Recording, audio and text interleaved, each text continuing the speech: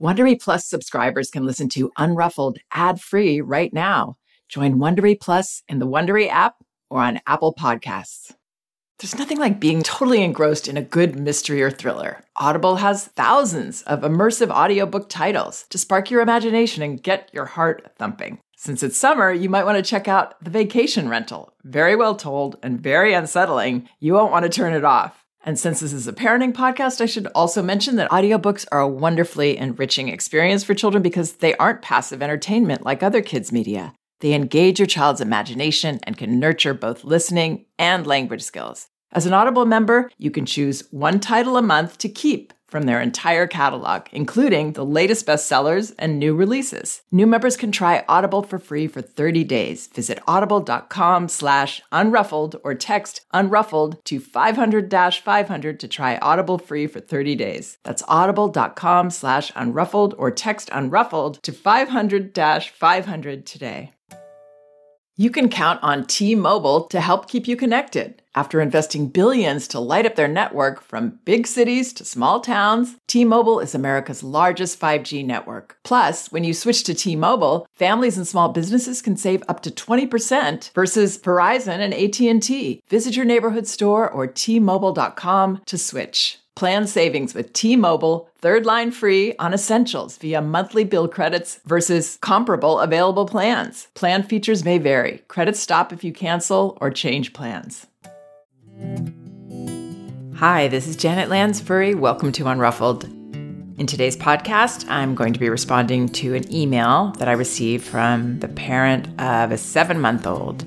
She says that they spend a lot of time at her own parents' house, and she's tried to make the space there as safe as possible so her daughter can explore, but there are things she can get into, and she feels her parents are constantly saying no, no, no, no, and she's concerned she doesn't want her daughter to be desensitized to the word no later in life. Okay, here's the email I received. Hi, Janet. Thank you so much for your podcast. You've given me so much insight and understanding. I have a 7-month-old and I'm trying to create a safe space for independent play. However, I spend a lot of time at my mom and dad's house. I've made the space there as safe as I can for my daughter to explore, but I find she always finds things to play with that she shouldn't. For example, chewing power cords that may be in her reach. How can I say, no, that isn't safe for you, without creating issues or desensitizing her to the word no later in life? I struggle as I find my parents are forever saying no, no, no to everything, even things like lifting herself to stand on certain furniture.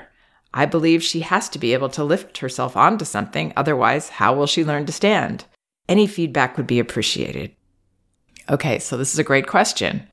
One of the core recommendations of the approach I teach, Magda Gerber's approach, is creating a safe, what I call a yes space for your baby, and starting this as early as possible so that you can have peace of mind while with your baby, enjoying his or her activities and choices, hanging out with them in this safe area where we don't have to say no, no, no, and also being able to occasionally leave to go get a cup of tea or go to the bathroom and feel 100% sure that our child is safe.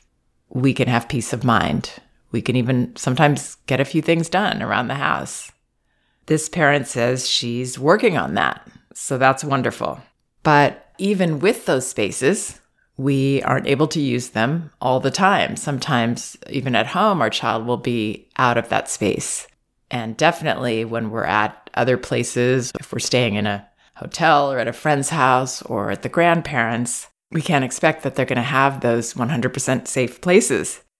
So what's the best way to handle the explorations that our child has? What do we do when our child is going towards the dog food or a power cord, as in the example that this parent gives? I agree with her that saying no, no, no all the time is discouraging, and it also can immune our child to the word no. And no can become, in their eyes, a suggestion to be rebellious, have our own will, and say yes when that person's saying no. So for those reasons, As this parent says, it's not great to be saying no, no, no to our child, or do this, do that, or be on edge, or stopping them and not giving them that freedom to do what they do best at this age, which is learn, explore, and experiment in their environments. So the first thing I would do is prevent these situations as much as possible. As this mother is doing in her mom and dad's home, she says she's making the space as safe as possible so that we don't have to constantly interrupt and feel we've got to keep our focus on all these things our child is doing all the time, so that we can relax. Our relaxation, I really can't say this enough, is the key to our child feeling calm, to our child being able to be a productive explorer and to be able to focus on their positive activities instead of getting hooked into the stress they feel coming from us. And that's, again, one of the reasons that a yes space can be a godsend, both when we're with our child, paying attention, observing their activities, enjoying being with them, and when we have to leave. So doing what we can to make the environment as stress-free as possible. And that also might mean the time of day that we visit. Children usually feel at their best in the mid to late morning. Well, this baby is probably still taking a nap in the morning, but first thing in the morning is the time when babies are at their best. So even the way that we time these things for a situation where our child can be in them with their basic needs taken care of, that will help them to behave in a productive, positive way. There's a trait we're all born with that is gold, and that I would do anything and everything I could to protect and preserve and encourage. And that's curiosity. Children are born with this ability to, as Magda Gerber said, be self-learners. They come into the world this way, and they are naturally curious about every little thing. These little dents in the plaster, the dust particles, the pattern of the carpet, all of these things that we take for granted and are bored by and don't even notice anymore are interesting to children. And allowing them to develop and nurture this natural curiosity will translate into them becoming intrinsically motivated learners throughout the school years and beyond. Children are born with this love of learning. Sometimes without meaning to, we can discourage it a little bit. And one of the ways we discourage it is the no, no, no, and not noticing what that situation is through our child's eyes, which is often, this is actually really cool. I want to know about this. I want to touch this. We want to try to do that when we're intervening rather than coming at this with a no. That's a more general bit of advice, but let me get into some more specifics. So number 2, we want to intervene in those situations in a way that's not excited and tense. That means whenever possible, we want to walk rather than lunge in to stop something. We want to come in slowly so that we don't put that energy and that power into the experience. That power and that energy is what keeps children stuck there as they explore that. So we want to try to avoid that by going slowly. And ideally, again, when we do set up these environments as much as possible, we're going to be preventative, especially the major things that could occur in a second. We're not going to leave knives around. We're not going to leave things that would be an emergency for us. So when we are being preventative, obviously we want to consider at least getting rid of the serious issues. And then we can come in slowly. We see our child going towards the object, or we see them touching it. And really I hate to say the worst thing we can do because it's not that big of a deal, but the most unproductive thing we can do is to say something from across the room. No, no, no, don't do that. And that's the thing that we do commonly do. It's not only with 7-month-olds, but older children as well. Saying something to try to stop that behavior when the child is already in motion often does not work. So I would go close and be there so that I can notice Hey, yeah, you want to touch that? Ah, that's interesting, isn't it? Meanwhile, I'm putting my hand there in a manner that's preventing it from, let's say, going in my child's mouth or sticking their finger inside the socket. I would sit right in front of it. I would do the minimal thing that I can do to allow them to actually explore it. That could be just with their eyes, or if there's some touching that's safe, I would let them do that. And I would be at that point seeing through their point of view instead of coming in with a direction of my own or wanting to tell them they can't do that, therefore giving it power. Instead, I want to actually empower their natural curiosity by letting them take it to the extent that they can.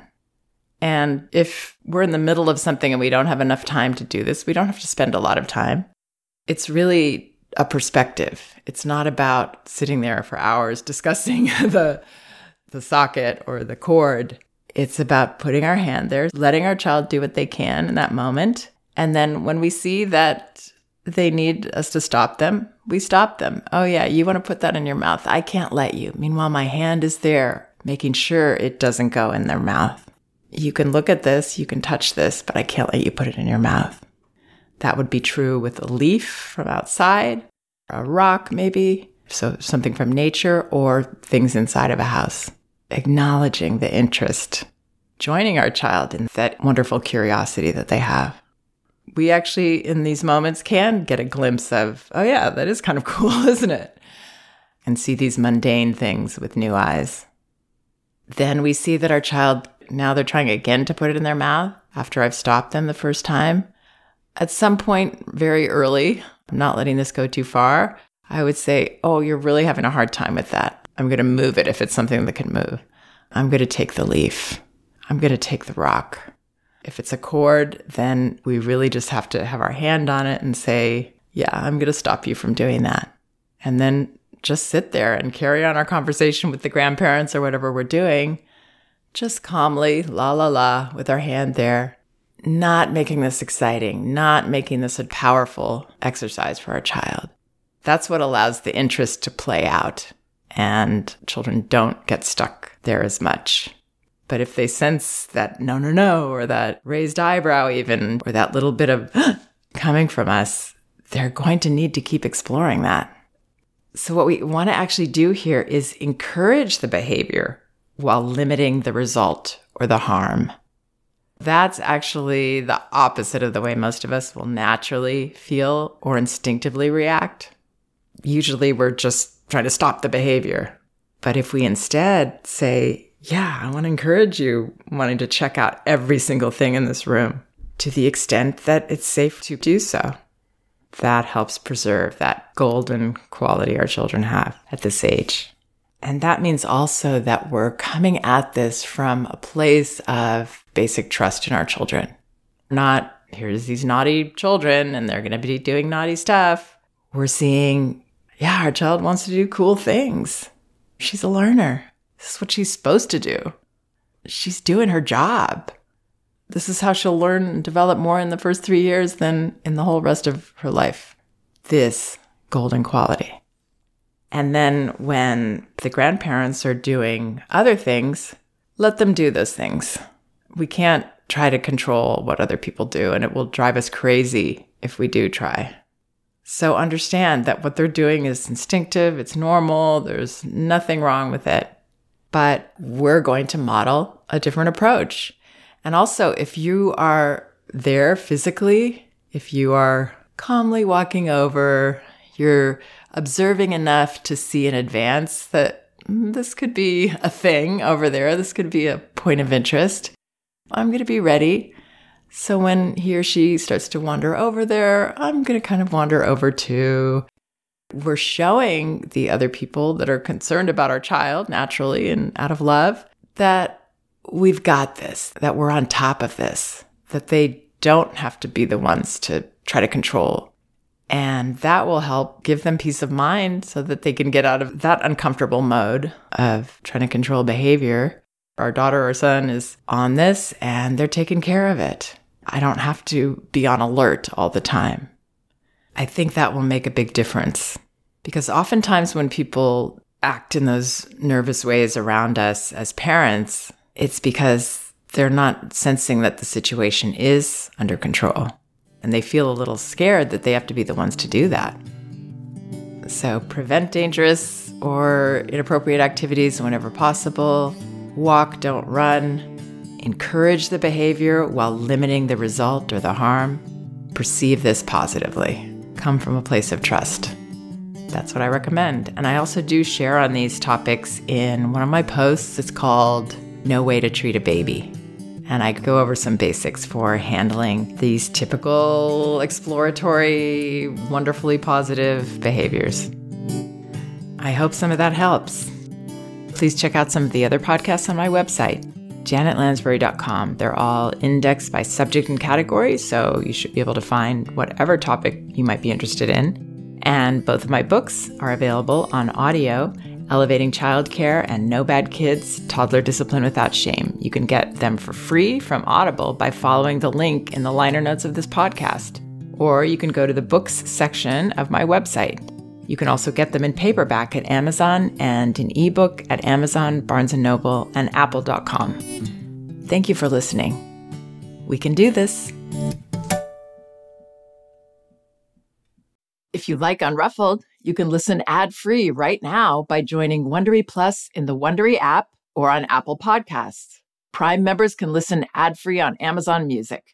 Before you go, tell us about yourself by filling out a short survey at Wondery.com/survey. What came first, the chicken or the egg? Spoiler alert, it's neither. At Happy Egg, we believe happiness of the hens is what actually came first, because without happy hens, there would be no such thing as happy eggs. You know, eggs with delicious orange yolks. Those come from hens who are raised the happy way on 8+ acres of family-owned farms. Choose happy at happyegg.com and look for the yellow carton at a store near you. Happy Egg.